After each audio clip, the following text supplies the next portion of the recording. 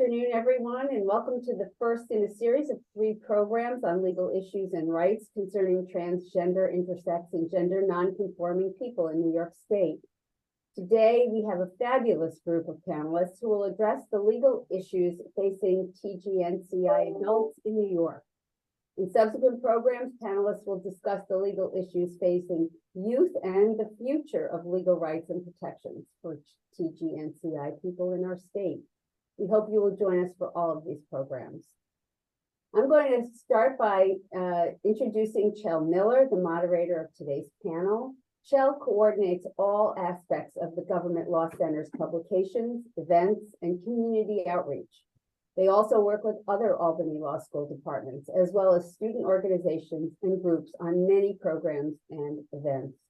Before joining the GLC in 2022, Chel served as the communications director for the New York State Coalition Against Sexual Assault, where they coordinated communication strategy, policy advocacy, and training for victim service providers across the state. Chel previously worked in scholarly publishing and as a freelance editor. They are also involved in many community organizations, including the NYS Capital Region chapter, and social justice causes, including survivor justice, racial justice, and disability justice. Chel holds a master's degree and graduate certificate in public history from the University of Massachusetts Amherst. And without further ado, I'm going to turn the program over to Chel.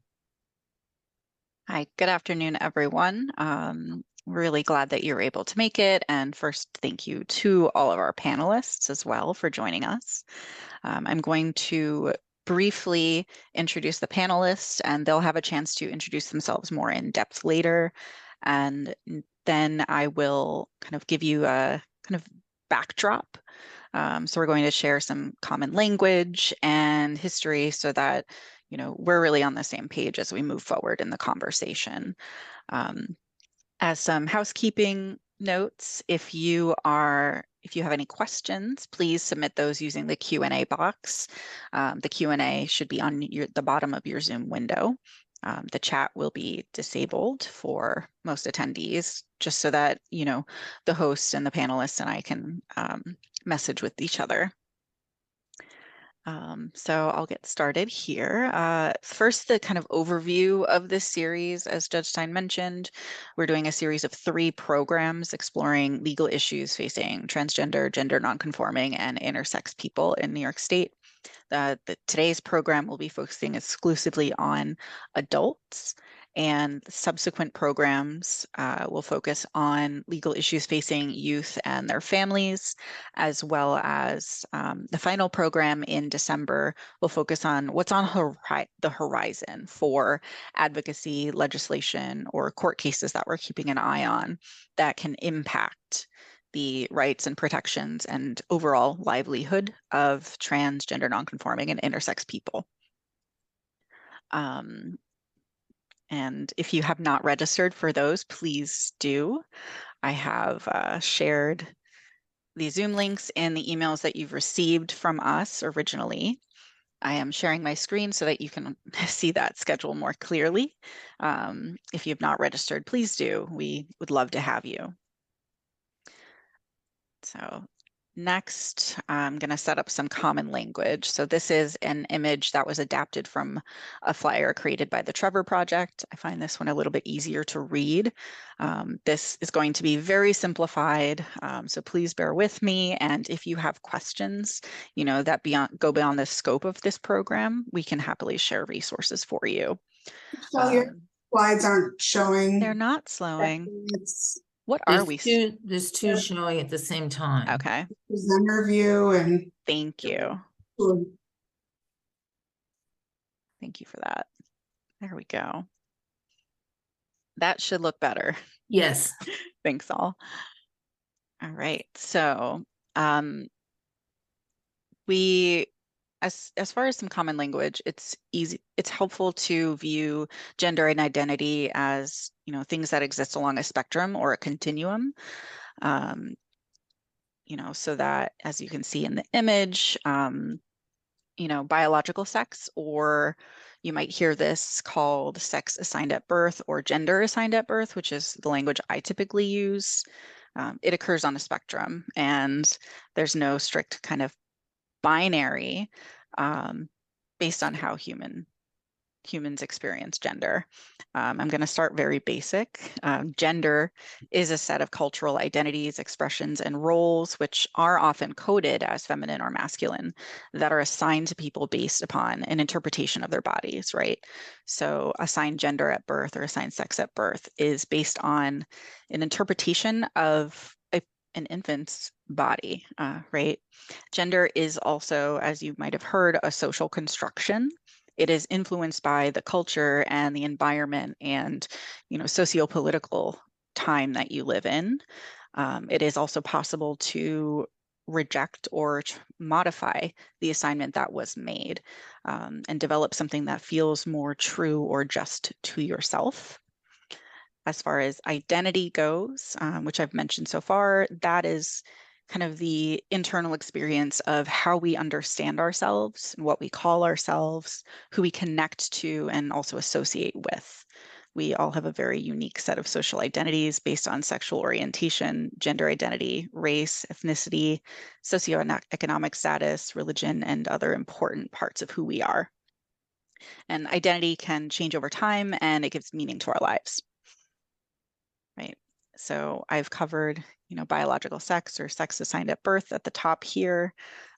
This again is assigned at birth based on a medical professional or other adult, interpreting what an infant's anatomy means about the gender that they will be as they grow up. This does not necessarily align with someone's gender identity in the future, which is something that they develop and grow through as they move through life. Gender identity, the next piece down, is how you feel on the inside about your gender. It could include male, could be female, it can mean transgender or cisgender. There are also genders like genderqueer, non-binary, and other terms that you may hear out in the world. Gender expression, the next one down, is essentially the multiple ways that you present yourself to others. So our behaviors, our dress, makeup, hairstyles are all different ways that we communicate our gender to other people and, inform people about who we want, how we want to be seen. And it's important to underscore that we all of us experience and express our gender in different ways. It is not exclusive to, transgender people. And at the bottom of this image is the spectrum of orientation, which we're not going to spend a long time on because that is not the topic of this program, but it is an important facet of everyone's life. And your identity or your sexual orientation and who you're attracted to physically or emotionally is related to your gender identity, right? I'm going to pause there.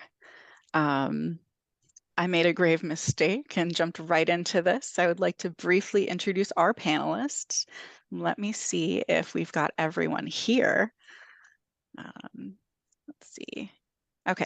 One of our panelists is still on her way in, but I will start by introducing everyone and we will move from there. We have here, in no particular order, Jillian Weiss, an attorney in private practice at the Law Office of Jillian T. Weiss. She is was formerly the executive director of the Transgender Legal Defense and Education Fund. And in her kind of self-introduction to me, I learned that she's litigated numerous cases across the country on behalf of clients who have experienced workplace discrimination based on their gender. Kym Dorsey, who will be joining us soon, is a community advocate from New York's Capital Region, and she's the founder of S.T.Y.L.E, or Self-Turnaround of Your Living Environment, which is a program that helps transgender community members become their own advocates. And she is a board member of Gender Equality New York. Ezra Cukor is senior staff attorney, at the Transgender Legal Defense and Education Fund, and specifically works on the Transgender Health Project, which I'll let him describe in more detail. We have Charlie Arrowood joining us. They are the senior counsel to the Richard C. Failla LGBTQ Commission of the New York courts, and they previously served as name change project counsel at the Transgender Legal Defense and Education Fund, and they are also on the board of Gender Equality New York. We have Dena DeFazio here, class of 2018 at Albany Law School. She is an associate at Barclay Damon, where she focuses her practice on regulatory and compliance issues in the healthcare and human services industry. And we'll hear some more from her about this, but she has worked with healthcare agencies on supporting LGBTQIA community members in professional healthcare environments and has worked with employers to develop policies and training to promote LGBTQIA inclusion and belonging in the workplace. And so each of you are going to have an opportunity to introduce yourselves in more depth shortly. The next thing that I'd like to focus on is kind of going through each of these identity terms that I've mentioned. Not going to do that super in depth, but just so you know what we mean when we say certain words. One that I'm going to start with is cisgender. This is a word that many people hear, maybe don't understand what it means. It is a term to describe when someone's gender identity or expression, which they develop as they grow through life, that gender identity aligns with what was assigned to them at birth. The Latin prefix cis just means along the same side. Transgender, a related term, trans, the prefix in Latin, means on an opposite side or on a different side. This is an umbrella term used to describe when someone's gender identity or expression is different from what was assigned at birth. I will also talk a little bit about binary versus non-binary genders. Non-binary is another umbrella term meant to describe someone's gender identity or expression in a way that acknowledges that maybe their experience does not align with the binary of man or woman. And so that's, again, a broad umbrella term. I, for example, do identify as non-binary. You know, those categories of man or woman have not quite aligned with my experience. And so that is a way that I see myself. The word gender non-conforming, as in the title of this program, or gender variant is another term you might use. These are also umbrella terms describing someone whose gender identity or gender expression doesn't conform to the gender they were assigned at birth. They may or may not identify as transgender, and cisgender people can also be gender non-conforming in the sense that their gender expression could be something different than what was assigned to them at birth or what was expected of them based on that gender. Intersex people are another big category we're focusing on. Intersex people are born with differences in their chromosomes, genitals, or reproductive anatomy compared to the two more common ways that bodies develop. Right? This is sometimes identified at birth based on how their bodies look. Sometimes people find out that they're intersex later in life. Sometimes doctors will perform surgeries on intersex babies and children to make their bodies fit binary ideas of male or female. And just like with people who are not intersex, it does not necessarily mean that the gender assigned at birth is the gender that an intersex person will grow up to have. We're including intersex people in this series not to conflate the intersex experience with the transgender experiences, but rather to show that there are common experiences in terms of how people experience gender, how people are received by the world, and also the ways that both transgender people and intersex people challenge kind of the prevailing notions that gender depends on body parts, right? There are a couple more sort of things that I will allude to. You may hear terms like gender diverse or gender expansive, and that's meant to describe, you know, gender diversity among a group of people, acknowledging that people may have different genders and it's okay not to assume that of a group of people. Right. Okay. I think I hear Kym, who's here. Welcome. Next, I'm going to focus a little bit on kind of history, right? Gender diversity has a very long history in many cultures across the world and across time spans. Gender categories were not always tied to anatomy. They're not always binary, and they're not always particularly strict. They've been, in some cultures, very porous or fluid.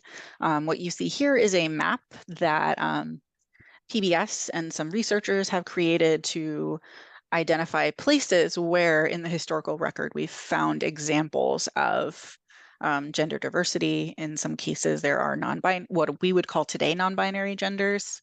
In the past, some of them are called third genders. Some examples are two-spirit people in various indigenous cultures to Turtle Island or the Americas. Another couple of examples are hijras in South Asian cultures and femminili in Napolitano culture in Southern Italy. I will add a link to this if you're interested in poking around on the map, to see what's what. And kind of the next step in the history is we're focusing on legal issues, right? And so gender as a thing became institutionalized and regulated, particularly after European imperialism, colonialism, and the emergence of a capitalist world system. And there are some really interesting resources that I can share later. If you're interested in learning more about kind of the way that gender has been constructed in different cultures and in different times. But specifically in US history, we're focusing on New York here. In more recent US history, legal regulation has been making headlines. We've seen some, drag or cross-dressing bans that target people who dress in ways that might not align with their gender at birth. We've seen headlines about legislation or executive orders limiting public access to, various spaces. Access to public spaces for trans and gender nonconforming people, as well as restrictions on access to gender affirming care for youth and adults.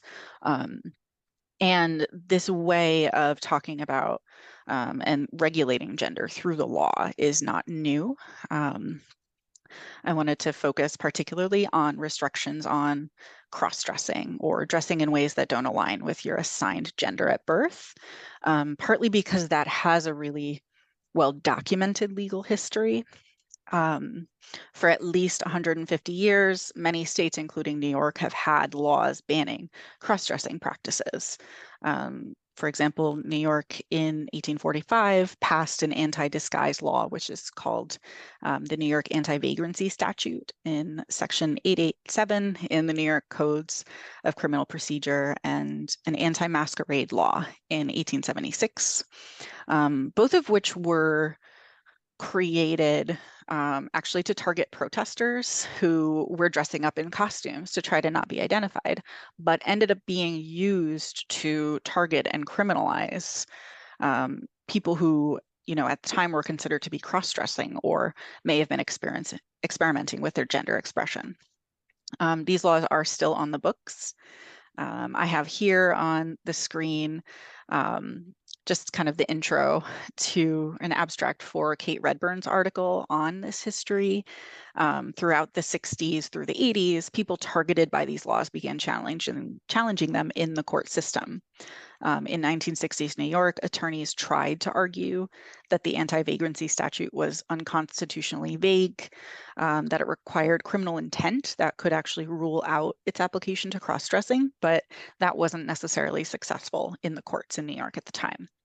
But lawyers in other states were able to fold in the dressing practices of people who we may now consider to be transgender or gender nonconforming, into a broader trend in the 60s and 70s and 80s of unisex styles of dress or androgynous styles of dress that became popular during the time period. And so instead of asking courts to evaluate the deeper meaning of a person's dress and their gender. They instead argued that these laws actually violated the First and 14th Amendments, the freedom to choose one's clothing, either as a form of protected expression or as a due process right. And another set of cases involved arguing that trans identity was, quote, an involuntary condition that could not be criminalized under the Eighth Amendment's cruel and unusual punishment clause. And so these cases marked a turning point in, trans and gender non-conforming people being legible in the legal system and in the court system, and, the beginning of a cohesive transgender legal movement. And so many of the new laws and the court cases we've seen challenging those laws kind of mirror that history or have a lot of parallels. So I wanted to be able to, provide with everybody with this backdrop and, some shared language and some history as we move forward in the conversation. And so with that, I will stop sharing my screen. I see Kym has joined us. Thank you. All right, so I moved a little quicker than I thought, which is fabulous. So at this time, I'm going to ask each of the panelists to, briefly introduce themselves a little bit more in depth than I had so far. So I'm going to start with Kym, if you would. Good afternoon, everyone. My name is Kym Dorsey, and I am an advocate for our community within Albany and upstate New York. I apologize for being late, but I was earlier giving a panel discussion to nurses and doctors coming out of the OGBNY community in education, and then I had to rush home to get to you guys. But I want to thank you for inviting me, and I look forward to the conversation. Wonderful, thank you. Can I pass it on to Jillian? Sure. Okay. Well, let's see. My background is I transitioned from male to female in 1998, and I lost friends and family and my career. And, I knew that was going to happen, so I was prepared for it, even though it was awful. I've been working on this issue since 2001 in a legal context. Since I was no longer able to work as an attorney, I went back to school and got a PhD in law and society from Northeastern University. And my topic and my dissertation was on transgender human resources policies in the US. That was written in 2003. There were 35 such policies in the nation. Now there are like thousands and thousands. And the purpose of the dissertation was to interview people who are human resources, managers, to ask them, why do you have these policies? Because it wasn't legally required. They didn't even know what transgender was mostly. And somehow, they had these policies. So it was really interesting to interview all these people about what they thought the purpose of their policy was. Also, most of these organizations had no trans employees. I also co-litigated the first trans employment rights cases with the U.S. Equal Employment Opportunity Commission and the U.S. Department of Justice. And I wrote a casebook for law students on gender identity and the law with Professor David Cruz, which came out a couple of years ago. I just want to say, I know we went through common terms. I have some disagreement with those common terms. So I won't punish you with my explanation of that now, but, I'm happy to talk about that later. I remember after I transitioned and kind of my life completely exploded into a black hole, I was thinking to myself, I could be a singer now, or maybe even I could be a lawyer doing these kinds of cases. And I thought, no, that's never going to happen. Like I thought being a singer was more realistic than being a lawyer who was, working on these issues. And, I guess in terms of introduction, I have to say, I really enjoy my work. I have to say, sometimes it's very depressing and sometimes it's wonderful. But, the process of litigation is, I don't know, it's thrilling. I mean, every case that I have is like a movie. And I would like to be played by Julianne Moore, but that's another story. And I just feel really privileged to be able to work with my clients who are super courageous, because litigation is not easy. It is emotionally difficult. It is a roller coaster up and down. And it's not necessarily the best way to deal with these problems, but sometimes, unfortunately, because people are very stubborn in their prejudices, it can be the only way. So I'm happy to join the panel today. Thank you, Jillian. On the terms, I did say it was going to be simplified, and I'm happy to talk with you later too. Thank you. Okay, fine. Yeah. Thanks. Ezra, would you please introduce yourself? Oh my goodness, I have two very hard acts to follow, and I guess the like genuine place to start is I'm up in my feels with gratitude, Kym, for you and Jill, because I think organizations like T.L.E and being able to be an openly trans attorney and have a relatively smooth career transition or transition in the legal profession is really thanks to the groundwork that y'all have laid. And I think that looks a lot like advocacy, in and outside the courtroom to do a bit of education about what it means to be trans and the amazing ways that we show up for our community and ourselves. So thank you so much to all my co-panelists for the tremendous work you've done on this front. And thanks to everyone for showing up to spend a bit of time with us together this afternoon. So my name is Ezra Cukor. I lead T.L.E.'s Trans Health Project.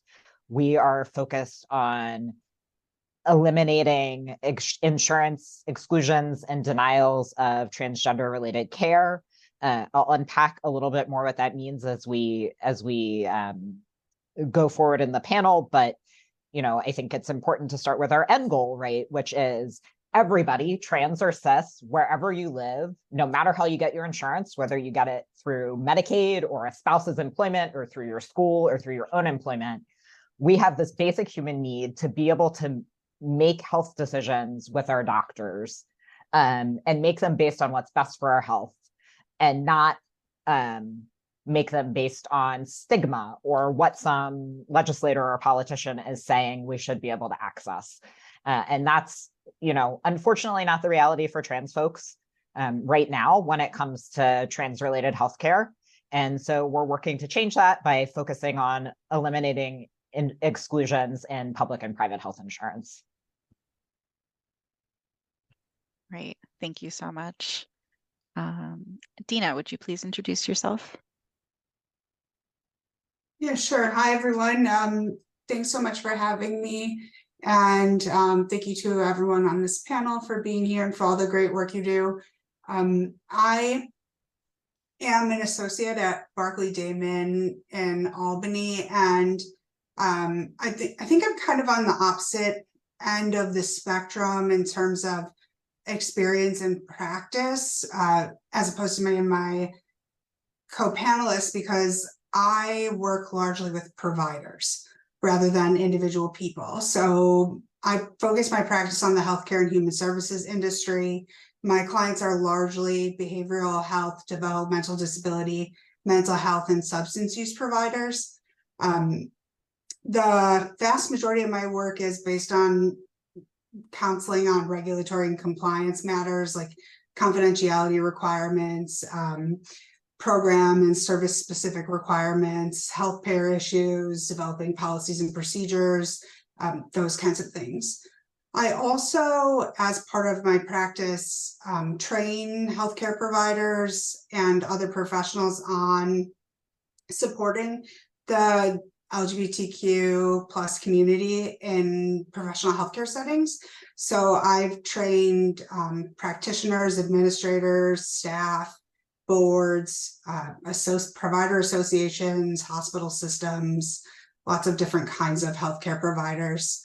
I also work with employers on employment-related matters, specifically surrounding, preparing and implementing transition policies and plans to support trans employees.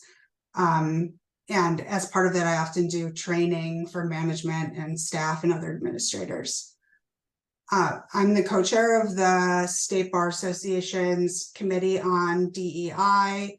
I do pro bono work around, legal name changes and sex designation changes. And before I went to law school, I was a social worker, and I provided clinical counseling and supervised visitation to parents with children in foster care. And my experience as a social worker, I think, really impacts and influences what I do now, even though I'm maybe on the other side of the aisle with mainly working with providers. Right. Thank you, Dena. And Charlie, would you please introduce yourself too? Sure.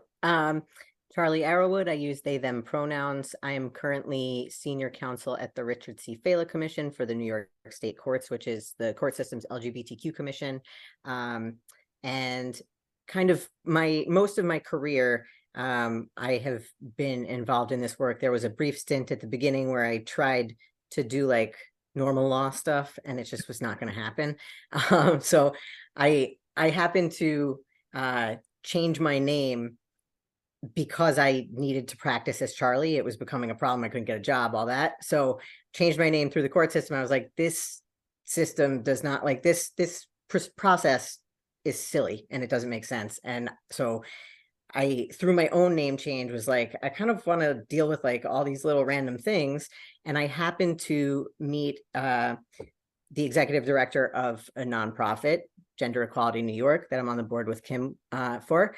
And I said, I'm a trans attorney. I have no job because I left a bad situation with nothing lined up. I want to get more involved in this work. Like, just tell me what to do. I'll review contracts for you, whatever. So she actually introduced me to Noah Lewis, who also is former TGNCI, and we did Transcend Legal together, and that was primarily health insurance and name change work. I was the name change person. And from there, that was a nonprofit, and I did direct service and policy work. And then from there, I did the same thing at TGNCI kind of, but I wasn't doing the direct service. I was kind of providing technical assistance to our pro bono partners. And then after TGNCI, I am now, I was in private practice. And then now I am in the court system doing kind of the same thing that whole time, just with different kind of flavors.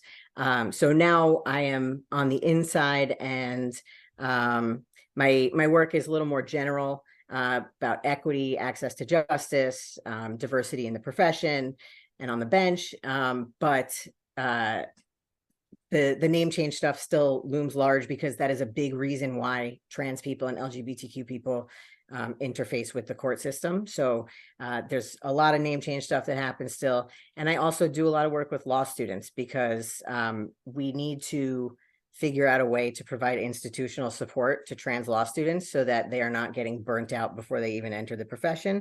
There needs to be a way for law students to find mentorship and connect with folks who have done it before, who are doing it now. And so that is part of my role that I really love right now. I'm very into it. Wonderful. Thank you. Jillian, I see you've unmuted. Did you have something to add? Or am I just paying too much attention? That was an accident. Sorry. Okay. No problem. No problem at all. Thank you all. I am in awe of everything each of you has achieved and, are working on at various levels of these systems, right? Whether it's, community advocacy and community support, there's policy advocacy here. There are people advocating through litigation, people who are advocating through employers and workplaces, and healthcare settings, and in the court system as well too. So what I'm hoping is that this conversation will show law students and attorneys, as well as other service providers and community advocates in the audience, the various tools that each of you are able to use to promote, the civil rights, safety and well-being of trans and gender nonconforming and intersex people. So thank you all very much. Before we move on into the rest of the conversation, I do need to share a code word for those who are on here looking for continuing legal education credits. That code word is, unsurprisingly, diversity. Okay, our CLE code word number 1 is diversity. Those of you who are seeking CLE credit, you should have received your materials over email.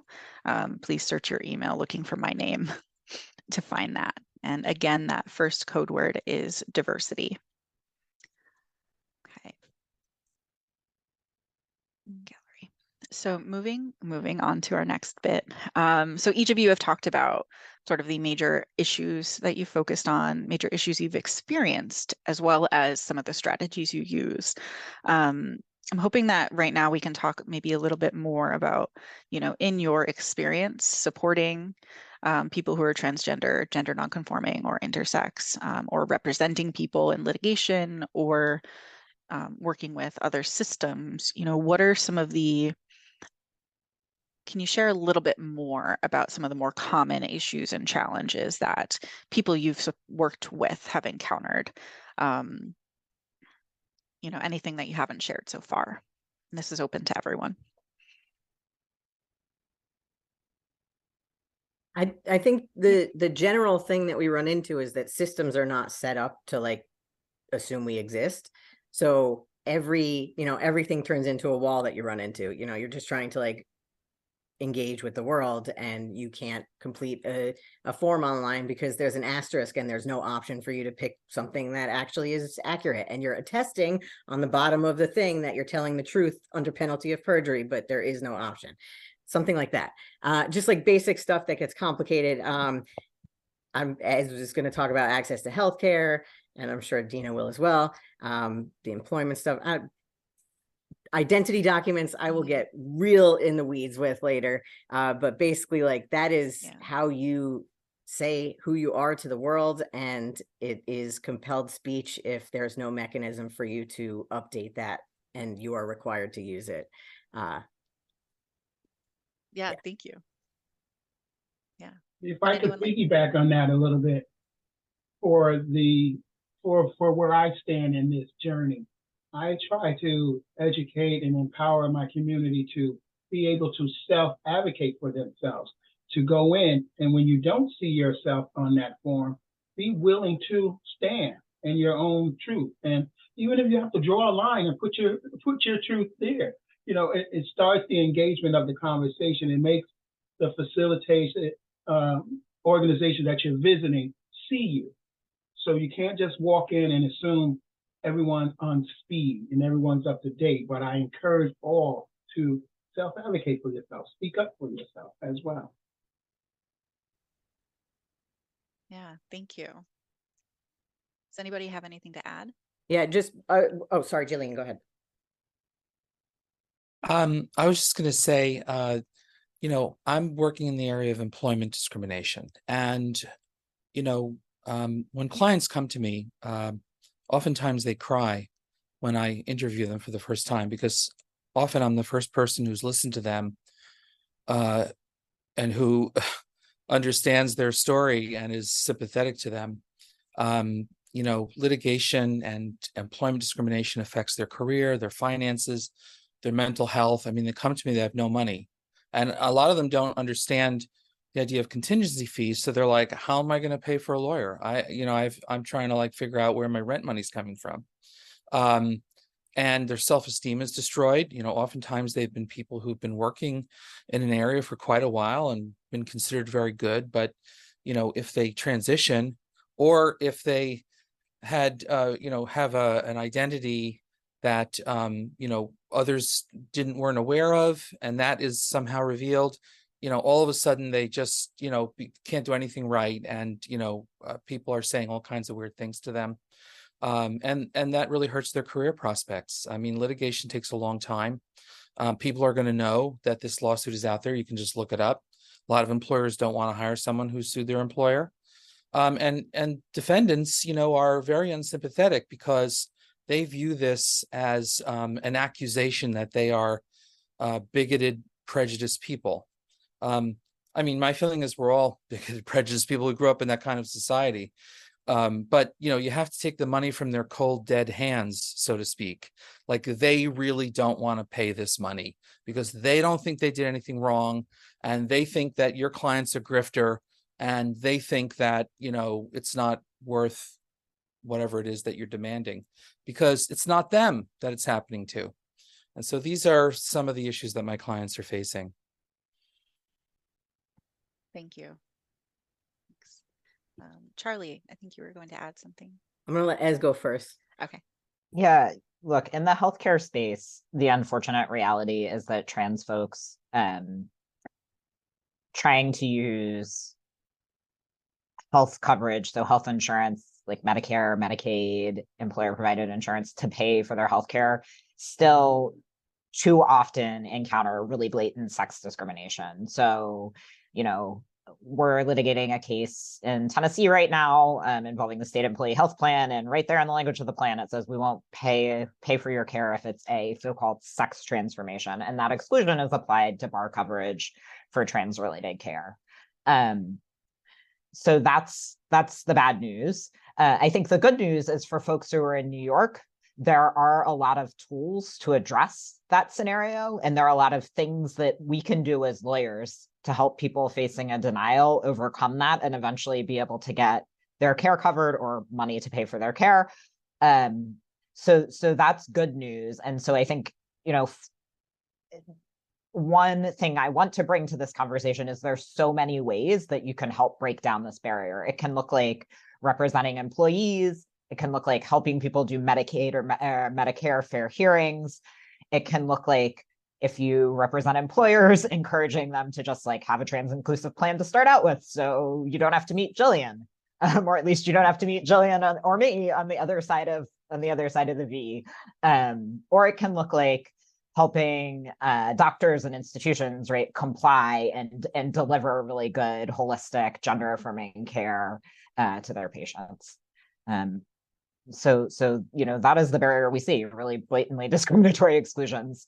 And unfortunately, also, TILDEF's focus right now is on addressing barriers to coverage, but we see and data backs up also that people still do face provider discrimination for being trans, even things like being turned away when seeking care from a hospital in an urgent situation. And that should be happening to exactly no one anywhere in the country. And if it happens in New York, there are legal tools to address that. Thank you. I think in addition to being turned away for care, in some places, there just are not providers who can deal with you in a respectful way if you're trans. Like, they just don't have the knowledge, the background, and you can teach them, but it's that, like what Kym was saying, you have to self-advocate in almost every situation. So one thing I love about the work I do, I signed up to be the squeaky wheel. I signed up to advocate and make it so that the person who comes after me does not have to deal with the same conversation 500 times. And so I think there are a lot more trans people getting into the legal profession and into advocacy, so that we're at the tables ourselves, making our own tables. We're just there are conversations happening now that I could not even have imagined, even 5 years ago. We're just taking the reins and doing what we know needs to be done as trans people. And I think that's allowing us to do a lot of education that needs to be done, both within our community and within the people, in the general world. We're working with, medical providers, judges, businesses. We're getting in everywhere and making sure that, we're talking to a lot of people at once, so that we're trying to make things, better on a wider scale, so that people are not having individual, I don't know where that sentence was going. From my perspective, two things I would just add is, one, I think there's a general, just lack of awareness and preparedness in both providers and employers. So a lot of times I get involved because something has happened, right? That needs to be resolved. It feels very reactionary to me. Like, an employee comes to their employer and says they're trans and they're going to transition, and management panics because they don't know what to do. And, these are all things that I think we need to be looking at and thinking about and working on and being prepared for and ready for long before they happen. If an employer hasn't had an employee trans, for an example, yet, they certainly will. And, we need to be ready and prepared and know what steps we're going to take and what things need to be considered, and those sorts of things. And in terms of healthcare and human services, there's just a huge lack of access to services in general. So a lack of healthcare services that are affirming for people. We're facing a staffing crisis, which makes those healthcare services that were available even less available now. And folks are seeing like extremely long wait times to get into providers. Even more broad than that, lack of affirming mental health services and a lack of affirming substance use treatment services. I think that's a huge gap in our community. And, by way of example, I'll just say that I work a lot with providers who are regulated by state agencies, and substance use providers are regulated by the New York State Office of Addiction Services and Supports, or OASIS. And OASIS has an endorsement program. It's an LGBTQ affirming program endorsement that OASIS certified programs can get. And what's really interesting about that is that I cannot find a list of programs and providers who have that endorsement anywhere on the OASIS website. And if it is available somewhere, that means it's not accessible, because I've looked before, I've emailed OASIS and haven't received a response. I looked for about 35 minutes before this call just to make sure I didn't say something that was inaccurate, and I cannot find this list anywhere. I have heard through the grapevine that it exists and you can get it from OASIS directly. I've not been successful in doing that. And if the purpose of endorsements and things like this for programs and services that are certified or licensed by state agency is to make sure these programs are visible and increase access to them, we're doing a really bad job if you can't even figure out who has the endorsement or who has some kind of, credentialed affirming care program or access or something of that nature. And if you can't find it, it's not helpful, right? Whether those kinds of endorsements and the requirements providers have to meet to get them is really a valid system, or if the things you have to meet to get the endorsement are sufficient is really like a whole nother conversation. But I also have doubts about that in some respects as well. Yeah, thank you, everyone. Yes, Ezra, go ahead. Thank you for sharing that, Dena. That's really important. And, thinking back to an earlier phase in my career, when I was at the city's anti-discrimination and enforcement agency, that was an issue that we saw pretty squarely, was access to inpatient substance abuse treatment, and folks not being able to participate in programs, particularly inpatient ones, because the program would say something like, well, we're only going to accept women who are trans if we have a single room, or we're not going to accept women who are trans at all. And, if you're told that, for the folks in the audience who don't have the lived experience of being trans, just imagine being told when you're in crisis, you have to pretend to be a gender that you're not in order to get care. that's just like not bearable on the day-to-day when we're our best selves, and it's really not bearable when you're at a point where you might need inpatient substance abuse treatment. So, some trans folks persist and get through that gauntlet, but it's really too much to ask of anyone. And I think it's also an example of how there really are layered barriers to access to both trans-specific and general healthcare for trans folks, right? If you're having to go around to find an accepting and affirming provider, and then you might run into insurance barriers.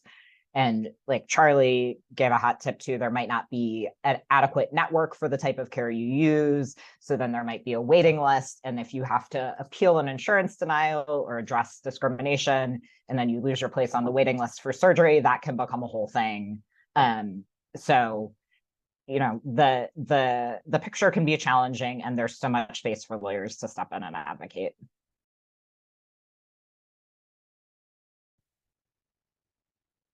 Thank you all very much for, getting us started with these really very pressing issues that are, based in real life experiences. One of the things for law students, especially who are here, is being able to hear real life experiences, not just kind of the academic perspective of law. Thank you all. One of the things that came up, from kind of a few of you is learning to advocate for oneself. So I wanted to kind of start with that too, because that seems to be the key to getting access to any resources, or even becoming connected with a lawyer. But so Kym, through your program S.T.Y.L.E, one of the ways I've seen it described is, helping transgender community members learn to be their own self-advocates. I wonder if you could share a little bit more about that. Exactly. What I do is, first we start off with changing the narrative and the language around it. You could go to a provider and say, I feel like a woman. And that kind of falls to deaf ears, as opposed to I am a woman. When asking for care around your needs, it's not I want to be, or I want cosmetic surgery. I need this. It's just changing those little words from a want to a need, so it doesn't come across as cosmetic surgery to your insurance people. I remember when like Charlie said earlier, I put myself in a situation to where I had to force the state to house me.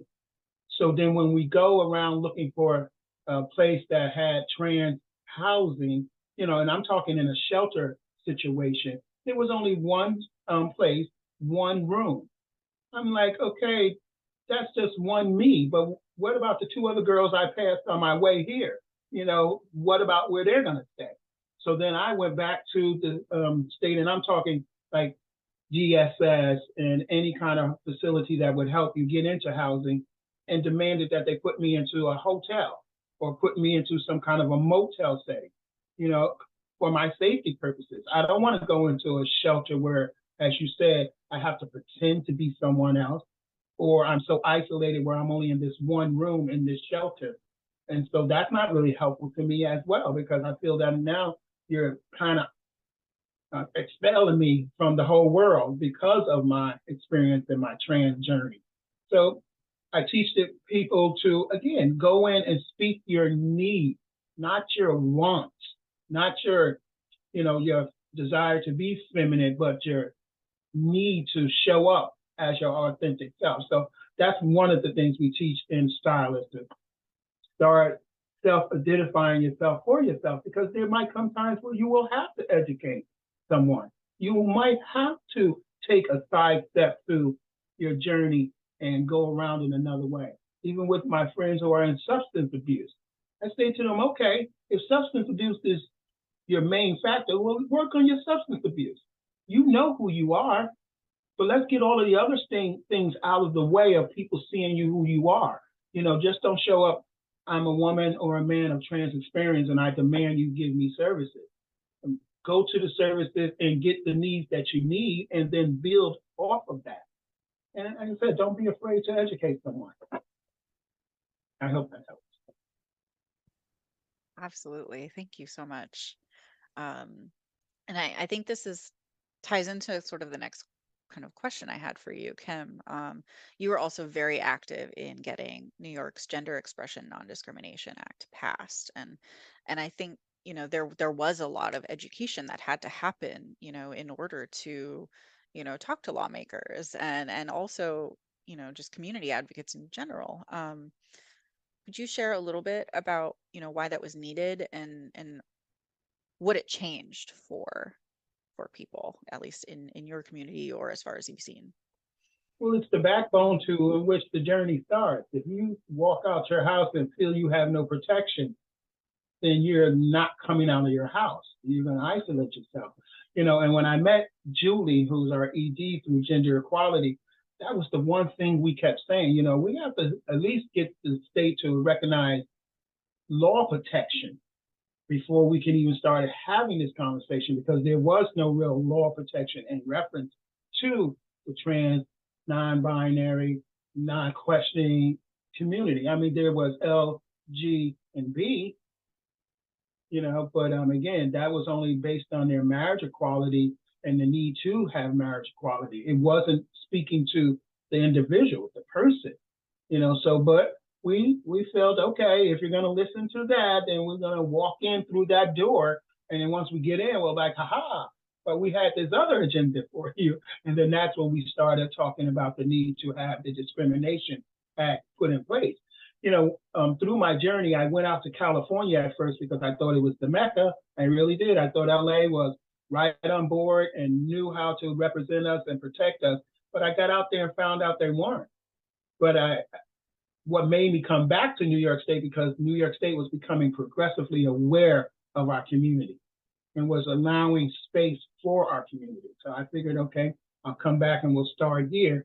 And I'm so happy for Jenny being part of it and gender being passed, because it gives my community at least a path to walk in those doors, to go to those organizations, because now you have it. Even in your workplace, when gender is there, you can go educate your employer on it.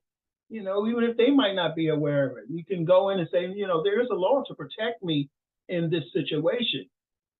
And so I always encourage people to be an advocate and train and teach. I know it's headachy and I know it's stressful, but I'll repeat it 2,000 times until you understand it. I am here and I need my protection. I need my lawyers' protection. I need my healthcare protection, because I'm a human first. Okay. Thank you. Gender, or the Gender Expression Non-Discrimination Act, is one of those important tools that has emerged. When it was passed, it amended the human rights law, New York Executive Law Article 15, that is in the program materials, and that covers discrimination in employment, public accommodations, including some healthcare facilities, housing, education, and credit. And it also amended the general civil rights law to provide a blanket prohibition on infringement on civil rights, as well as harassment or violence based on gender identity and expression. Is there anyone who wants to talk a little bit about that before we move forward?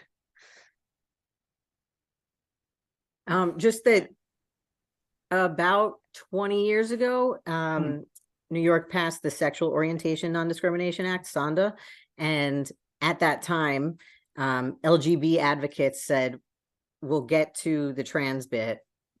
Let's just get this done first, because this is what we can get done right now. 20 years later, the gender identity part was added. So that whole 20 years, everyone, next year. And it took 20 years for it to pass almost. So now we have that. We have other, our name change law has other specific protections. There are a lot of insurance regulations that are very helpful. So we're kind of, and that part of that, like I was saying, comes from us being in the work and saying, these are the problems that I'm running into in my everyday life, trying to get the care that I need, trying to get the legal services I need, trying to get a job, trying to get housing, whatever. And then we're going into the systems and trying to sort that out. Yeah, absolutely. Thank you. And one of the other things we talked about at the very beginning earlier was, identity documentation, right, Charlie? You mentioned that you can go into a whole thing about it, and I hope that you will. And Dena, too, based on your experience doing this as well, I have some questions. Feel free to kind of evolve that out of that.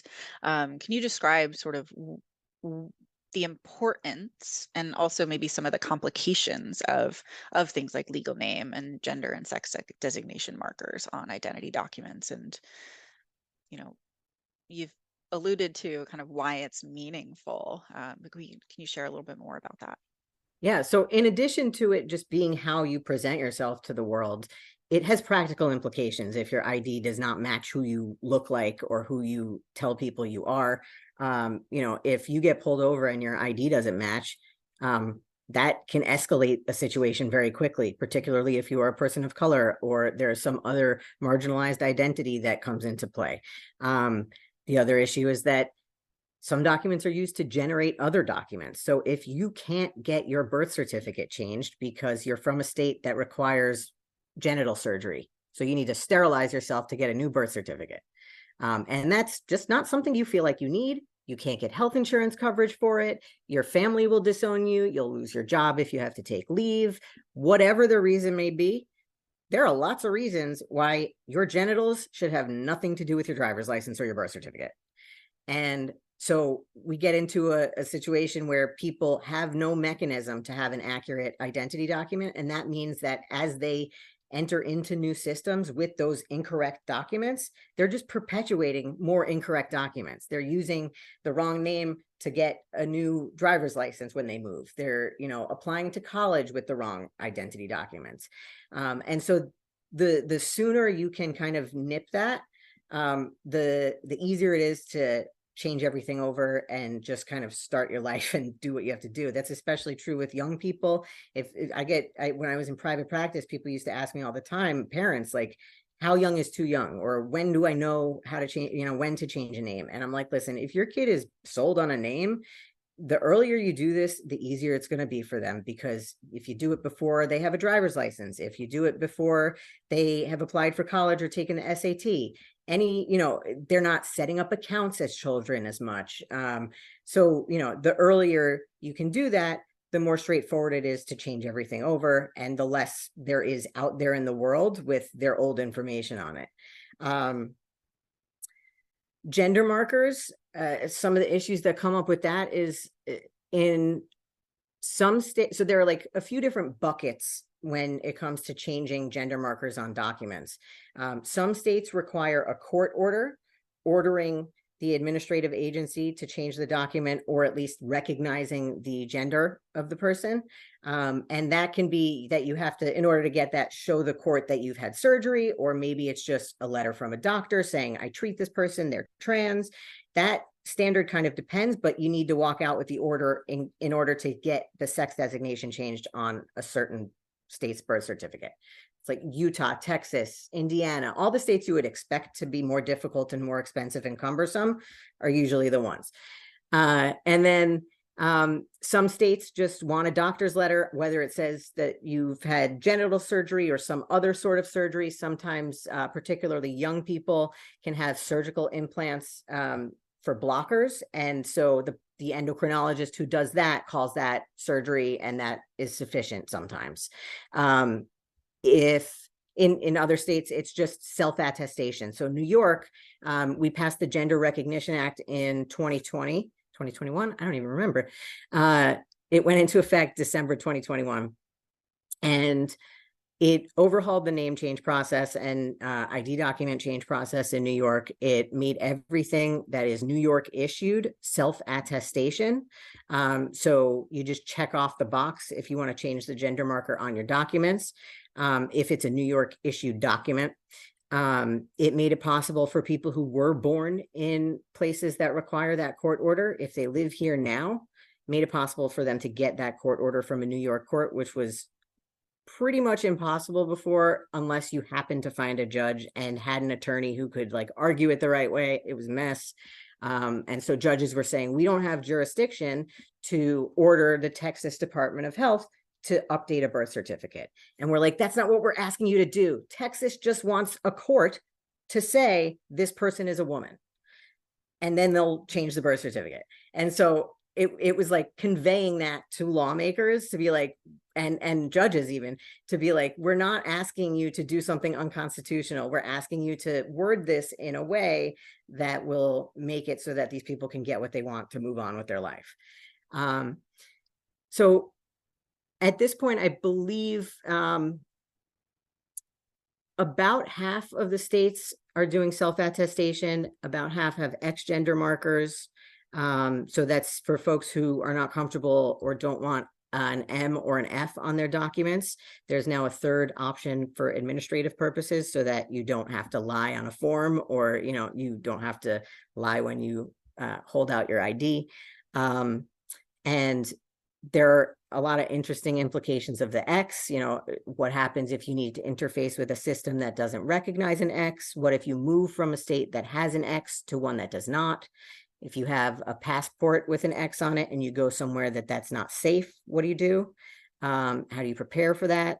You know, what happens if your ID documents don't match? There's a friend of mine published a piece called "There's No Such Thing as a Legal Name." New York is a common law name change state. You can use whatever name you go by. You want people to call you something specific, they can call you whatever you want.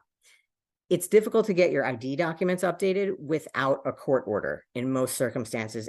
Like post 9/11, that was when it really kind of shifted. You used to be able to like go in and be like, everyone calls me this, and they would change your social security card. They don't do that anymore. They want the court order. So I just lost my train of thought again.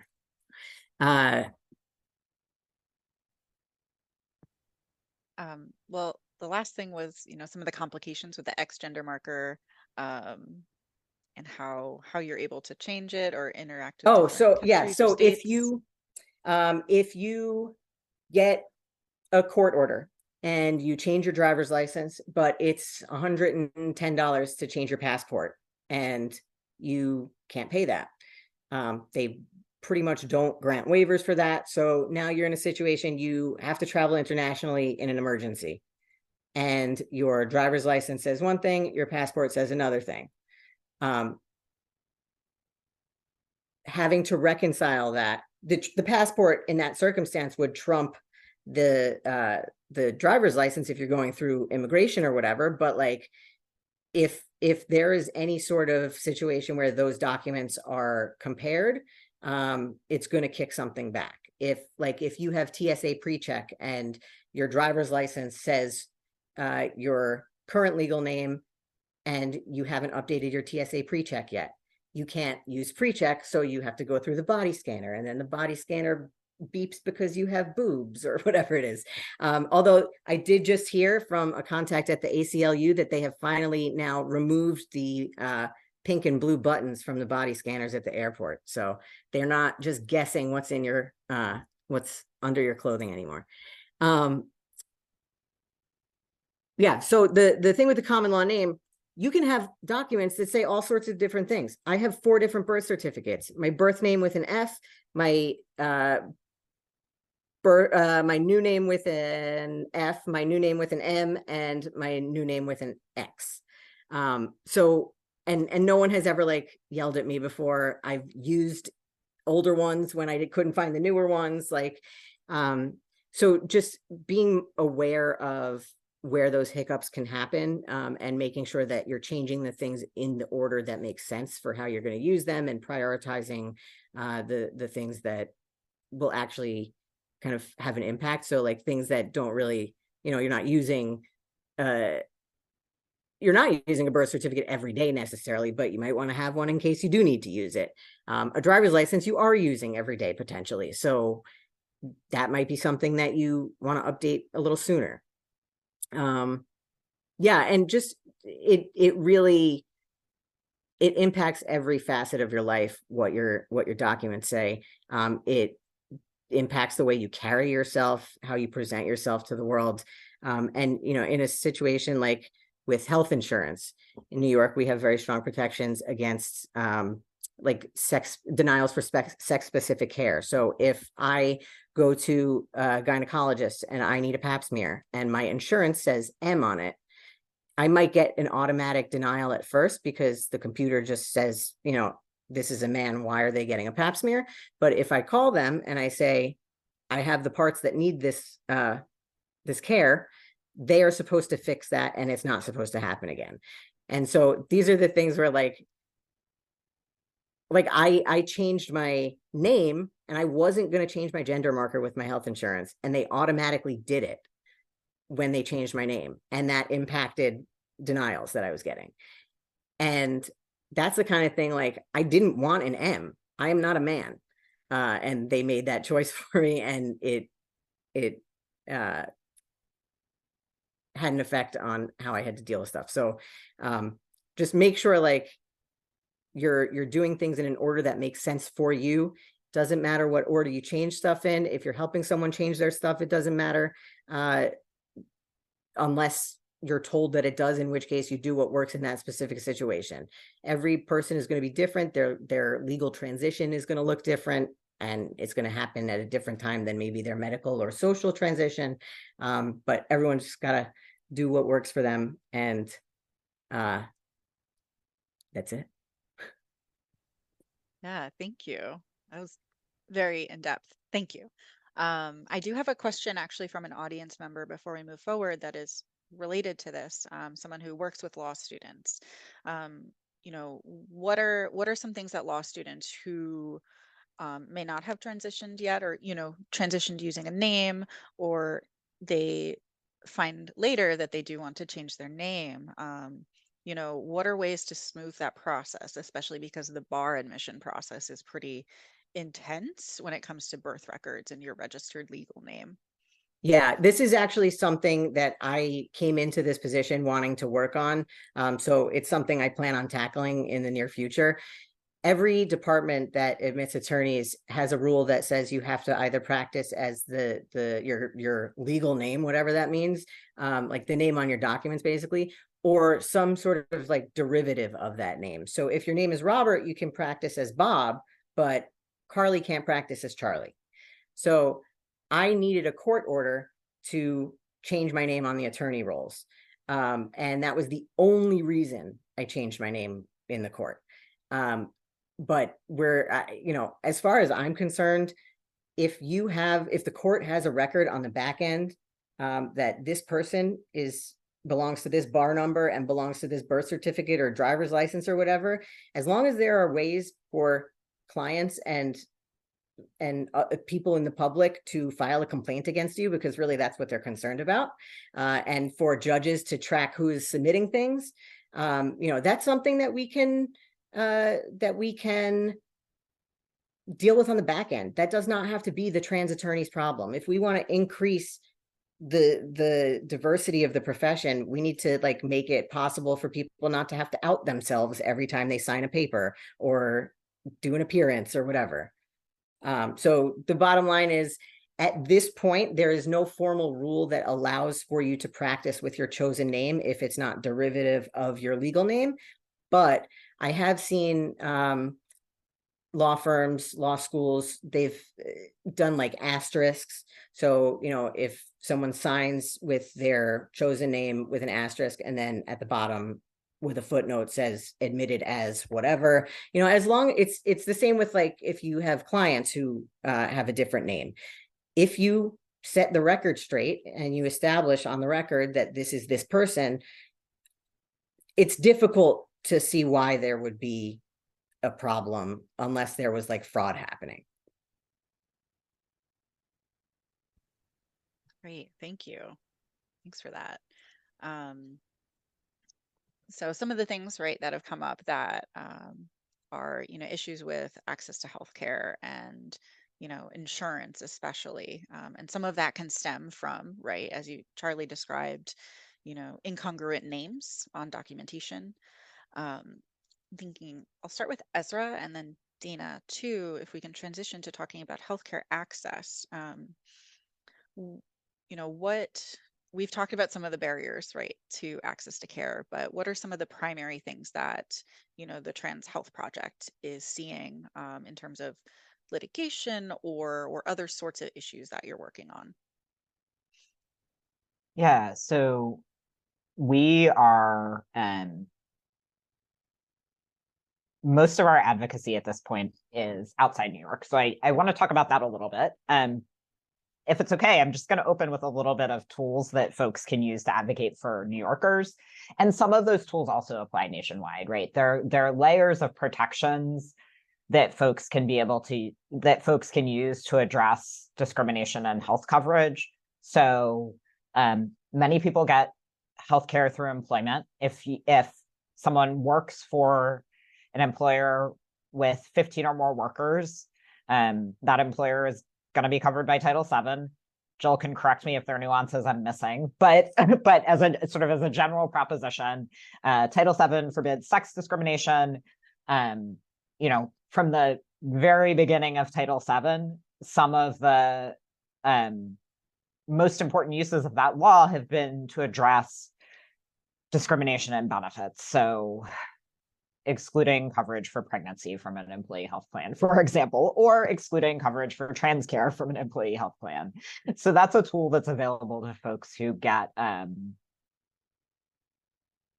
insurance or health coverage through employment, and TGNCI uses that tool around the country to address trans-specific exclusions in health plans. So just this week, or maybe it was last week, what is time anymore? Actually, it was last week.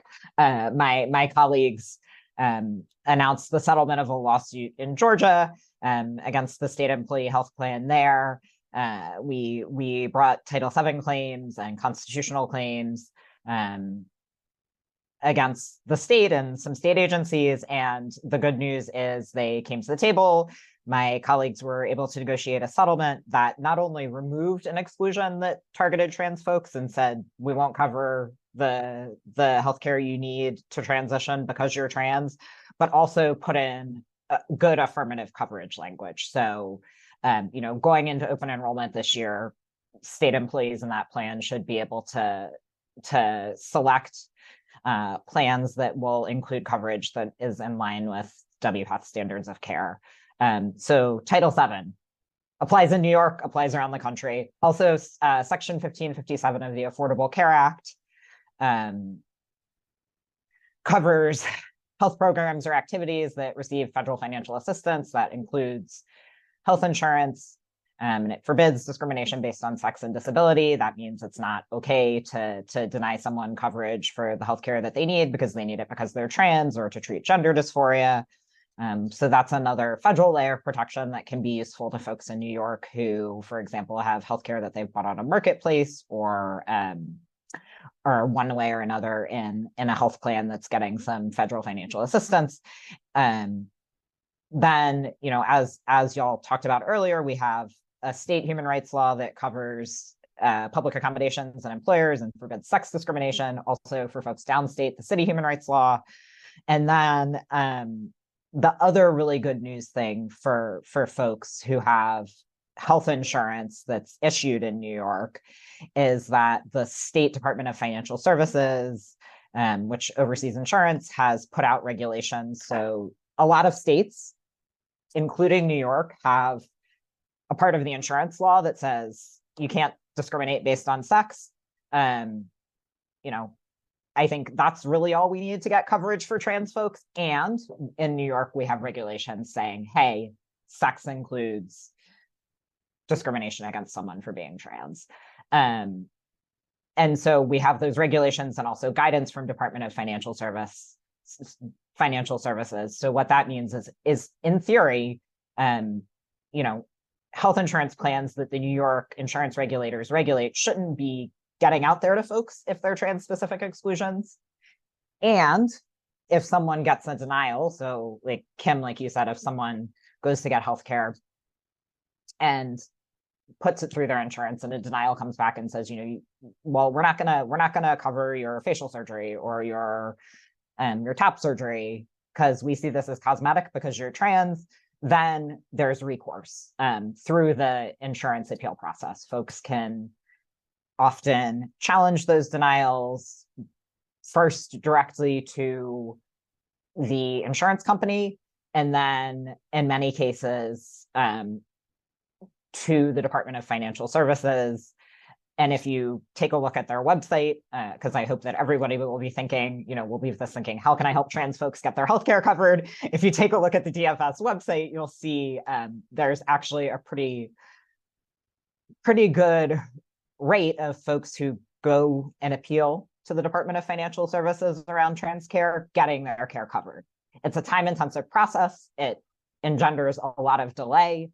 And I don't think anyone should have to go through it, but folks should know that there's a possibility to get their healthcare covered at the end. So those are some tools available in New York. None of these laws and tools are self-executing. So there's a huge role for lawyers to help clients. And if you are working with someone on this type of case, there are resources certainly that you can get from the packet in the S.T.Y.L.E, and you can also reach out to practitioners like the folks at S.T.Y.L.E or other organizations that do trans health work. And then I guess quickly touching on our litigation.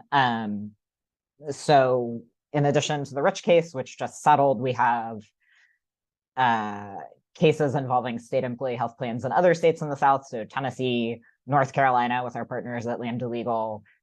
Also another case in Georgia against a county. Those litigations are ongoing, but we had summary judgment wins in North Carolina and Georgia. So that's exciting. And another update I would touch on is federal employees. Health coverage for federal employees has been, the subject of a lot of advocacy over probably over 10 years by now. And there was a good development earlier this year, which is the agency, OPM, the agency that regulates health coverage for federal employees, put out another carrier letter to insurance companies that participate in the program and said, hey, if you can't exclude gender affirming coverage. And then they gave some really key examples that unfortunately we were still seeing happen in federal employee health coverage. So you can't exclude gender affirming facial surgeries. You can't exclude I think another example given was breast augmentation. Anyway, it was really important guidance from the feds to participating carriers. And the other thing that it said is that they expect that the carriers will have coverage in line with up-to-date standards of care. And so, going forward, that gives folks who are advocating for federal employees another tool to point to address denials should they occur. And in the best case, it'll lead to the carriers falling in line and folks just being able to get their care covered. Awesome. Thank you. One note, we have a very excellent attendee who actually found that list of treatment programs that are designated as LGBT with the LGBTQ enrollment designation. So I will make sure to share that. Thank you, Kelly, for this, which is exciting because now we have a resource, right? What is not terribly surprising is there are only 9 programs in the state that have that designation. So that may be a, future opportunity for, attorneys and healthcare providers. Well, thank you. Yes. I looked pretty hard. Yes. I imagine, yes. Are we sure it's up to date? God, that's a good question too. That's probably why they took it down or made it like not easily accessible. Mm-hmm. If they don't have an intern to update it right now. Right. To call are you still trans affirming? Yeah, and we do have some of these resources in the Capital Region, for example, of the Rainbow Access Initiative and a number of other community groups have created directories of healthcare providers who are either broadly LGBT friendly or specifically trans friendly. And a lot of that has come from, you know, the LGBTQ communities or trans communities who've realized that, you know, those resources are not available and made them. So yeah. Dena, do you have, so on your end of the work with healthcare providers, you've mentioned that a lot of the work you might do with them is sort of after something has happened. Are there, you know, what are the major, I guess, compliance and regulatory matters that you work with healthcare providers on? And are there ways that you've been able to work with them to institute strategies that prevent, you know, barriers to access for trans and gender nonconforming people? Yeah, I mean, a lot of the work that I do with providers is training and, you know, writing policies and procedures, which you hope that folks implement in the way that you counsel or recommend, but, you know, you can't really, I don't know what people are doing on a day-to-day basis. In terms of training, you'd be surprised at how basic a lot of it is, and people just don't have a level of awareness. Maybe the other panelists wouldn't be surprised by that, but you know, I think some people might be. You know, in those trainings, I typically talk about language and the applicable non-discrimination laws and guidance and policies and those kinds of things. And I talk about general best practices, which I like think of as just how to be a good human. Right, so because I can't comment on medical decision making or, you know, affirming services in that respect, because, you know, obviously I'm not a doctor. But I can talk about things like, how do you document information in a medical record that is affirming to a person, while also, you know, collecting the information you might need as a provider to make sure that you're making good choices as a provider for someone's care. Or how can you ask for more information about something without being offensive or, you know, making someone uncomfortable or being a jerk, right? Like, there's ways to like shift your language, queue up a question, you know, those kinds of things. How do you talk about or warn someone that if their insurance card is in one name and, you know, they use a different name normally or in their everyday life, like, how do you tell someone that what name is going to be on what documents, and explaining to them why that decision has to be made, typically for some kind of legal reason, or, you know, what's registered with their provider payer.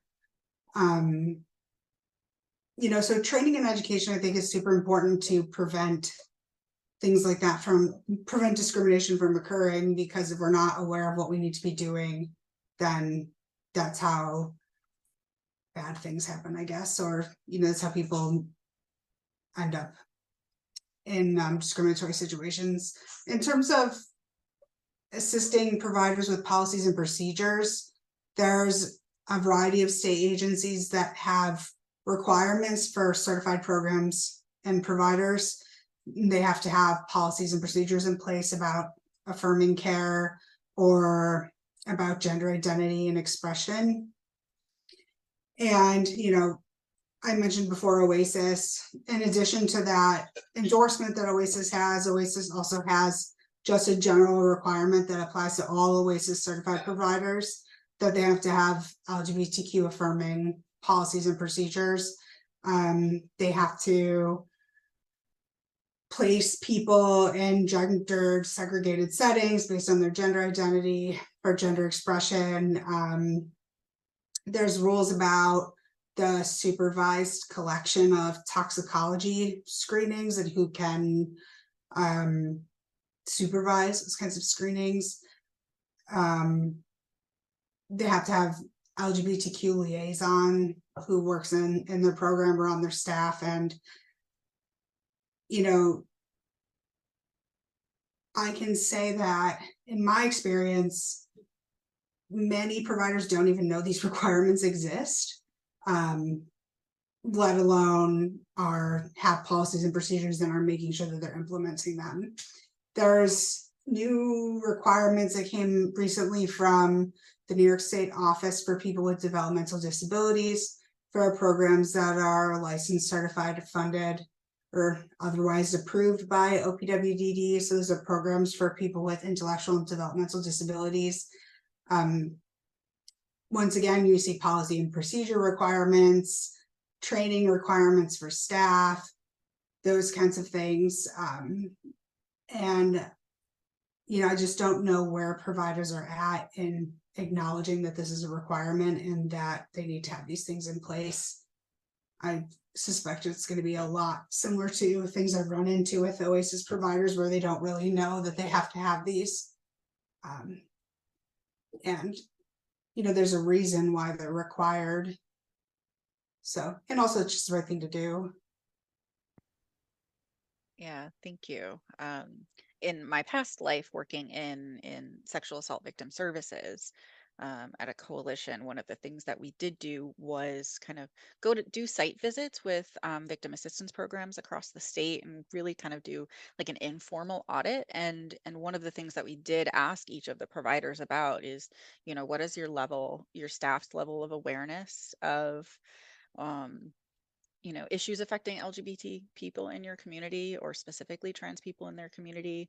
You know, are they coming in the door? You know, are you actually seeing trans people in your trying to access your services? And if not, why? Because the reality is, you know, trans people and gender nonconforming people and intersex people are everywhere, right? Whether you know it or not, you're going to have a client or a patient who might be. And one of the things that we did do was, as a result of, you know, some of those audits, we did start doing very specific training on, you know, trans inclusive care and gender affirming care for victim service providers, because often in that industry, because of the dynamics of gender-based violence, most victims are, you know, thought to be women, and it is not exclusively, you know, a cisgender women's issue. So that was kind of one of the tools that we had at that point too. And the reality that there are state agencies now in New York State issuing these regulations and policies for the programs that they fund, that is relatively new. So it seems to be a big communication barrier between the agency that issues the regulation and, you know, people at the executive level, and then people who are service providers. So that isn't, you know, an opportunity for future training too. So thank you. We can go for so long on every single topic. I'd like to transition over to talking about employment issues, which have been referred to here. And Jillian, I'd like to start with you as someone who has litigated numerous cases involving workplace discrimination. You know, what tools do you and your peers who are representing people who have been discriminated against in the workplace use, and what are the results, right? Have they been effective? What have you seen?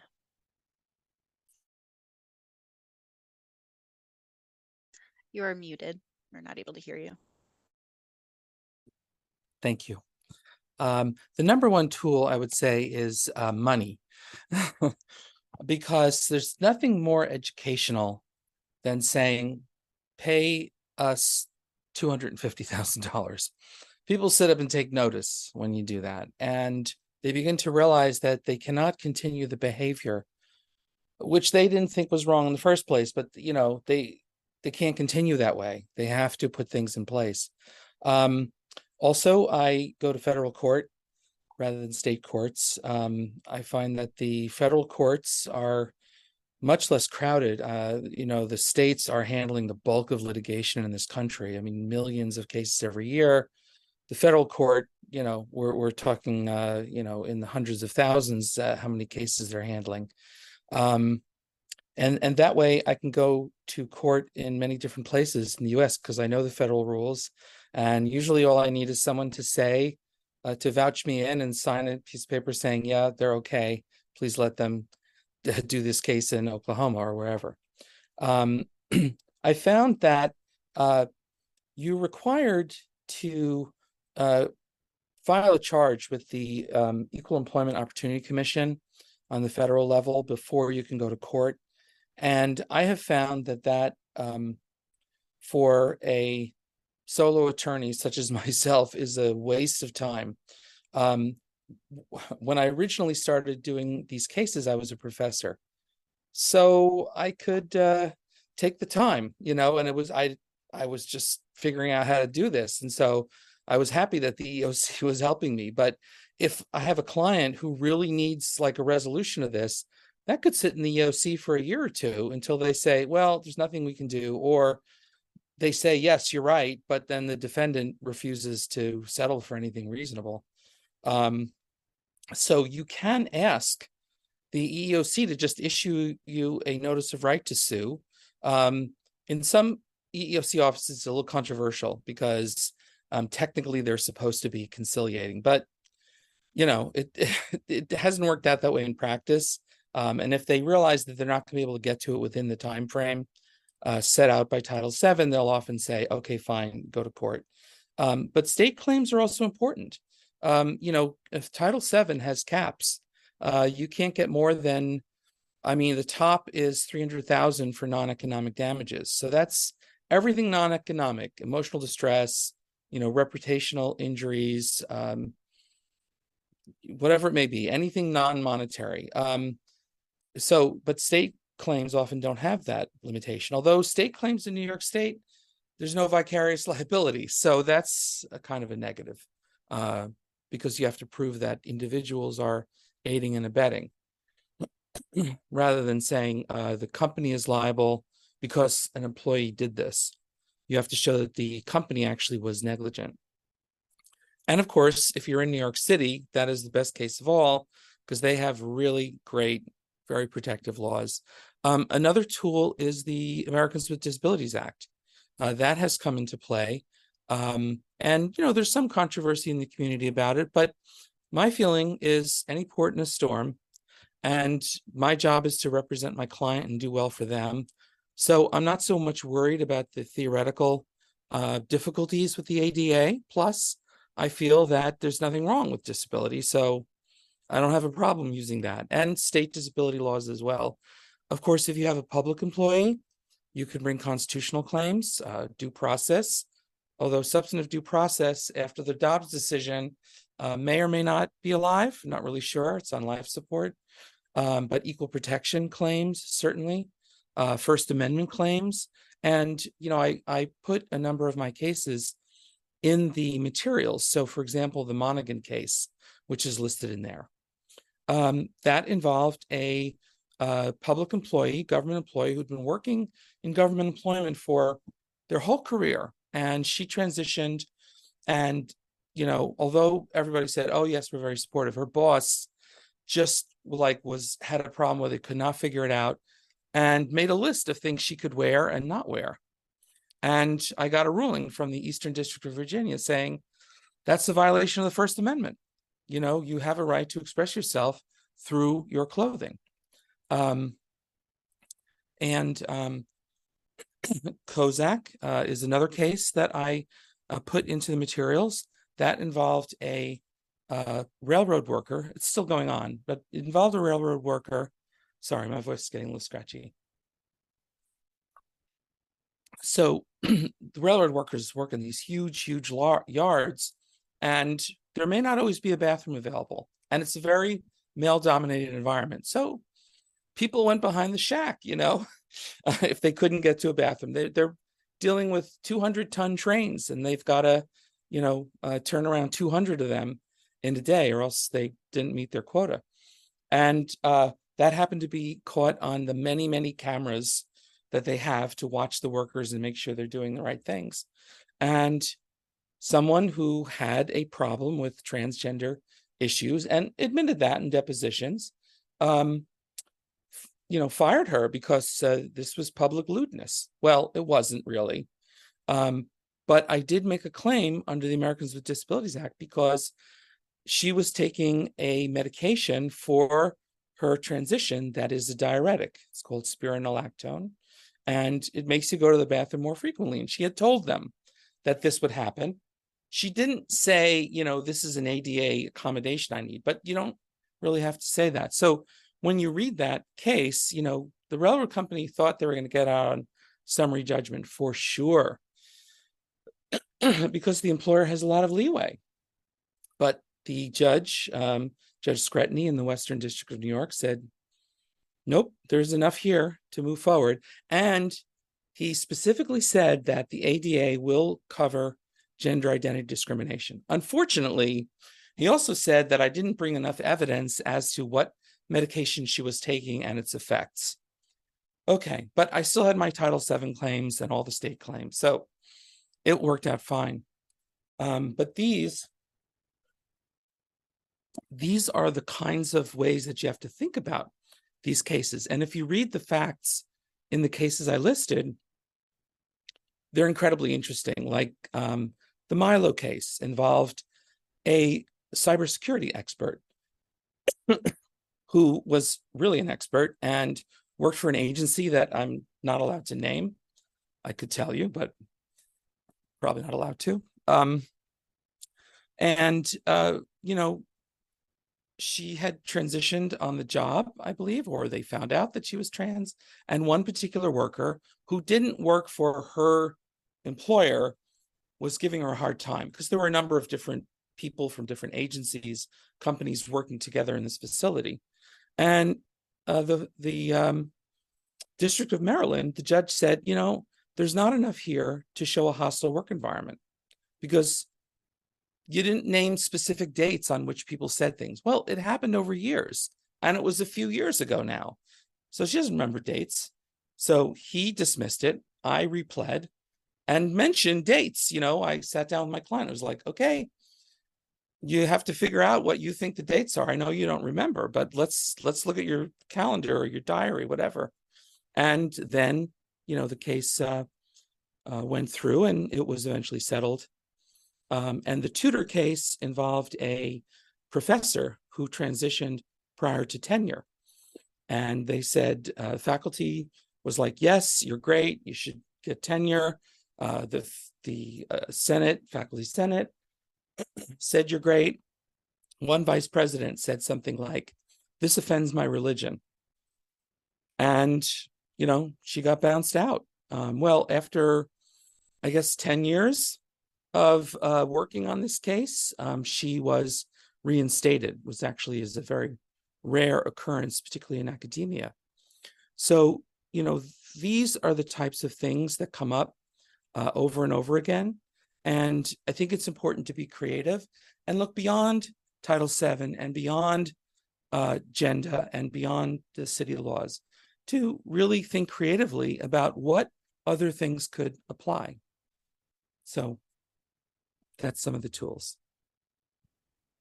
Fabulous. Thank you very much. And as a reminder to everyone, your program materials were sent by email. So if you have not received them, please email me. My email address is in the chat. CLE forms for those of you who are attorneys looking for continuing legal education credit. Those have been sent by email. Again, if you don't have those, please email me. Here's a message for the attorneys in the room. The second CLE code word, thank you attendee who just asked the question. The second CLE code word is empower. That word is spelled EMPOWER. Again, that CLE code word, hope you're paying attention, is empower. All right, thank you. So we're starting to near the end of time, but I do want to ask, just a couple more questions.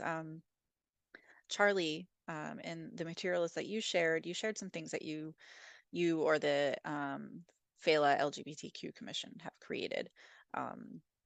what are some of the things that, the courts are working on to improve, access for trans and gender nonconforming people in New York? Yeah, so the Failla Commission, like I said, started in 2016, and that was when the court system kind of started really specifically focusing on LGBTQ access and equity as its own thing. But there have been updates to forms, updates to procedures, dress codes have been neutralized. There's bathroom signage saying that you have the right to use whichever bathroom accords with your gender identity. There's been an ethics opinion saying that judges must use gender neutral pronouns if that's requested of them. The rules of professional conduct for attorneys and judges include not a prohibition on discrimination based on gender identity and expression. What else? There were issues that came up in the name change process, specifically prior to the law change and also after. Before the law changed, like for example, Nassau County required you to send your name change, regardless of where you were born, required you to send your name change to the Department of Homeland Security for them to open up a file on you, wait 30 days, and then file your name change with them, and then notify Homeland Security again once your name change was granted, notify the Board of Elections, even if you were not a citizen or not registered to vote. And they were requiring immigration documents that not everybody was qualified for. And so when I was working with Noah at Transcend Legal, we wrote them a memo, the clerk's office, and we were like, hey, like none of this makes sense and it's having practical implications for people. And we met with them and they were like, oh yeah, you're right, this doesn't make sense. And they just adopted everything. So much of the trouble that we run into is people not realizing that it's a problem. So if you are practicing in the courts and you realize there's a problem somewhere, please find out who to contact in the court, whether it's an LGBTQ thing or some other thing. Like, even if you want to reach out to me, like, and I can find you the right person, but like, there are people on the other side and they want to fix the problems. And frankly, as a former advocate and still advocate, but I used to be on the other side of this equation, and I was maybe unwarrantedly really surprised when I got into bureaucracy, and I was like, wow, there are people who are really passionate about solving these problems and making it work. And so I'm really excited to now be a part of that. But I love when people come to me with stuff and I can be like, okay, this is how we need to fix it. This is who we need to talk to. And then like, just get those dominoes in a row. The creation of my position, even like Matt, my executive director, was on his own with the commissioners for like 8 years, 6 years. And now they made my position so that we could have a person managing the commission, but also a person managing the policy advocacy and like the development and all that. So just like having someone who is a point person, an ombudsman, a triage nurse, whatever it is, a lot of the information we get is from practitioners who are like, I was just in Manhattan civil court and they told me I need to submit XYZ. They told me they're not going to send this up to the judge unless I give them this, whatever it is. And we are able to kind of talk to the court and be like, what's going on here? How do we get past this? And that has real on the ground impact, to just like have a person, like if you've ever had to call Social Security or deal with some agency and you can never just access a person to be like, this is, the voice prompts are not giving me the thing I need. Like, this is a way for it to insert a person and be like, how do we actually solve this problem practically? And the name change stuff, even though we're a unified court system, that is, there's a unique procedure and unique requirements in every county. And so any information, we're a 62 county system. So any information from any county you're practicing in could be useful if there are specific problems in specific counties. And it could also be a sign of a bigger problem. We're running into issues with like e-filing. So with the new name change law, they got rid of the publication requirement. So you don't have to publish your old name, new name, date of birth, place of birth, and address in the newspaper anymore. And it's easier to seal the record. But we now e-file in New York. So there is an electronic record that exists from the time the person files or the attorney files to the time the order is sealed. And companies are grabbing that and putting it on the internet. So we're working now on a solution for that. And we didn't realize that was a problem until everyone started e-filing and the law went into effect. And we were like, oh, this is a hiccup that's happening.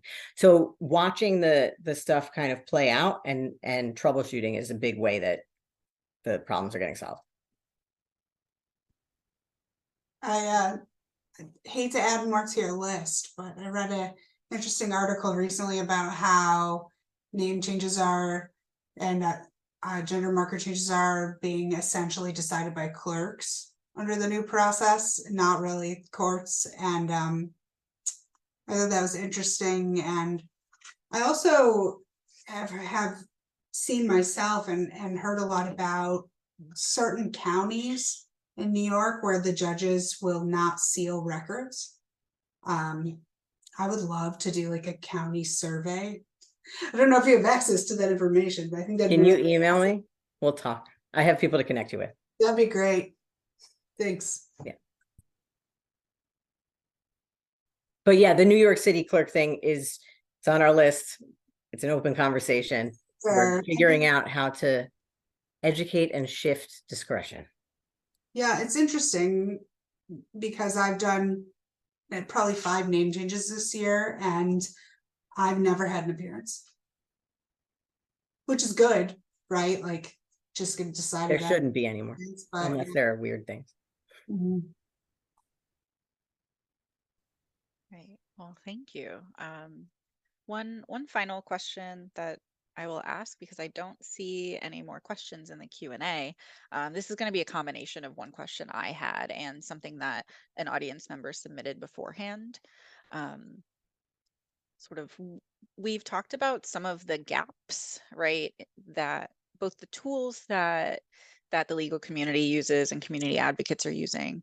We've also talked about a little bit about the gaps, and Jillian mentioned that you need to be really creative in some ways to see results. How would you suggest younger advocacy organizations, young lawyers, or even people working in government, like start addressing some of the gaps that have been left behind? What is possible? What are people imagining? And I know that's a big question. I do feel like we're a little bit done asking for incrementalism because we're not getting what we need. Yeah, I guess to reframe the question is, what are people asking for at this stage? Big change, right? Beyond just the change, just the acknowledgement that we are here and we exist and that we need the care, we need the representation, that is not just a fad that is passed on in a moment glimpse. This is something that's been around since the beginning of time. And either we have to catch up or we're going to be left behind on this, because it is crucially needed for the community at large. I just wanted to mention that a lot of my clients have trouble finding lawyers. And I think that we need to give more training to lawyers about these kinds of cases because they are very different. I've decided to focus only on these because there's so much to know that if you don't know it, you just don't know that you don't know it. And also a lot of lawyers don't want to handle them because they're not really sure what it is. They don't really get it. So, education of lawyers is really, really important.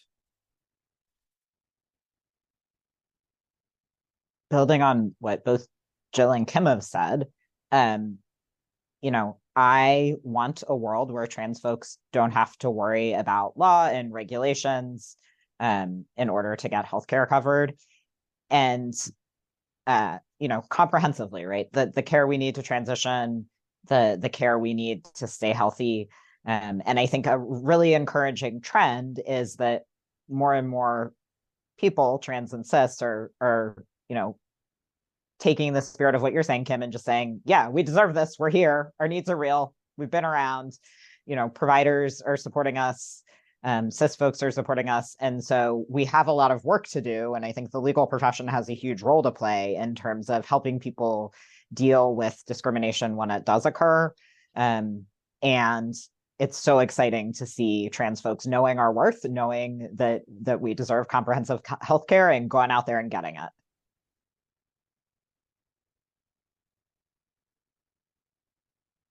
I think, one thing people forget about when we think about New York is that New York is not New York City, right? And outside of the city, it is very scary still, I think, in a lot of places.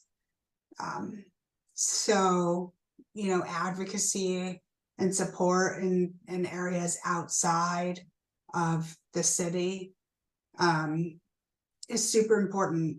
Like, I think many folks on this call are in Albany, and why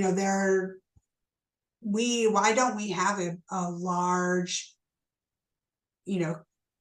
queer rights advocacy group in the seat of the state capitol? Like, why are they only in New York City? It doesn't make any sense. So that's, and if there a gap I see too is just additional support and advocacy that's more wider and existing outside of New York City.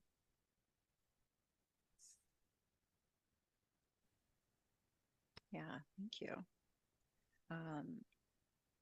Great. We have, let's see. Does anybody have parting words, before we log off? Advice for the law students. Oh, please go ahead, Kym. I was going to say thank you to all that have participated, law students as well. And to just keep in mind that before you look at us as just being of trans experience, look at us as human beings that need the care, that need the information. Even if you don't believe and agree with, start with, well, this is a human being that needs to be represented. And as a lawyer, we come to you hoping that you see us for the care we need and being represented, not so much as for, I need you to, rally behind me, on my own personal level. Just rally behind me as a human being who's seeking the protection. And I thank you all. I hope there are a bunch of law students on this call, because this is not related to like working with trans people in the law, but it's related to being a trans person in the law. But also cis law students, this is important for you too. Don't put up with crap. If you are not being treated well, find something else to do. There's a community of people who will find things for you to do. Please don't put yourself in a situation where you are being disrespected and not listened to and not taken care of. You spend a lot of time working. It is hard enough to be a queer or trans person in this profession. And if it feels bad, it should not be what you're doing. If you are not able to be yourself and go to work every day wearing what you need to wear, you're not being called what you asked to be called, you're being given cases that are not aligned with your values or your personal experience, and your supervisor is not respecting your request to not be involved in those cases, that's frankly a reasonable accommodation, because that is a mental health issue. It can become one. So just like know going in, you should ask for what you need. You do not have to put up with garbage if people are disrespectful to you, and you can expect that you will have allies, because you should be in a place where you do. That's it. Thank you. Anyone else before we wrap up? Just two quick things. People are who they say they are, and that's it. Your opinion or your thoughts or what you think about how someone acts or looks or their name or anything really does not matter. What someone says is the right thing. Also, when you're working with clients, I would encourage you to focus on the relevant issues. So in healthcare, there's a phenomenon that is very popular on Twitter or X or whatever you call it now, called trans broken arm syndrome. It's this idea where every type of healthcare a trans person might need is somehow rooted or related to the fact that they're trans, which is very often not the case. So, you could have a client who maybe is trans, but that has really nothing to do with the help they need from you. So don't make something an issue that isn't. We're all just people. Everybody is people. We're all people, and everybody has needs. So Unless you're going to take their needs and empower them more with your knowledge, then carry on. Exactly. Yeah, thank you. Thank you all, to each of the panelists here. Thank you for sharing, your wealth of expertise, bringing in lived experiences as well too, and for providing materials, right, and resources that people can look to. What I have learned today too is there are so many tools that are accessible in New York State and even across the US, as Jillian had described. So we will, share resources, and I invite anyone who's interested in seeking out more resources to email me. My email's in the chat, and I can help connect you with some more resources. Thank you. And thank you all.